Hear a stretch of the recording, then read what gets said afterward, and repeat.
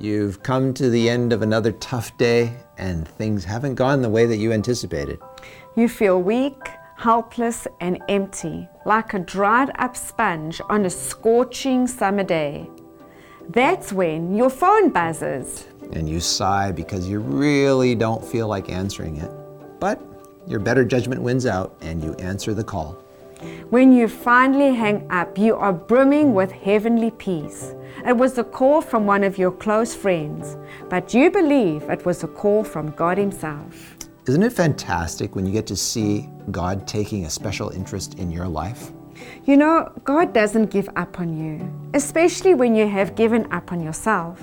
In Revelation 3:20, Jesus says to you, "Behold, I stand at the door and knock. If anyone hears my voice and opens the door, I will come in to him and dine with him, and he with me."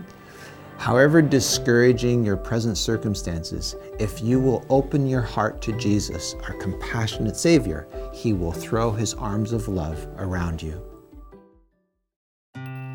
Thank you for listening today.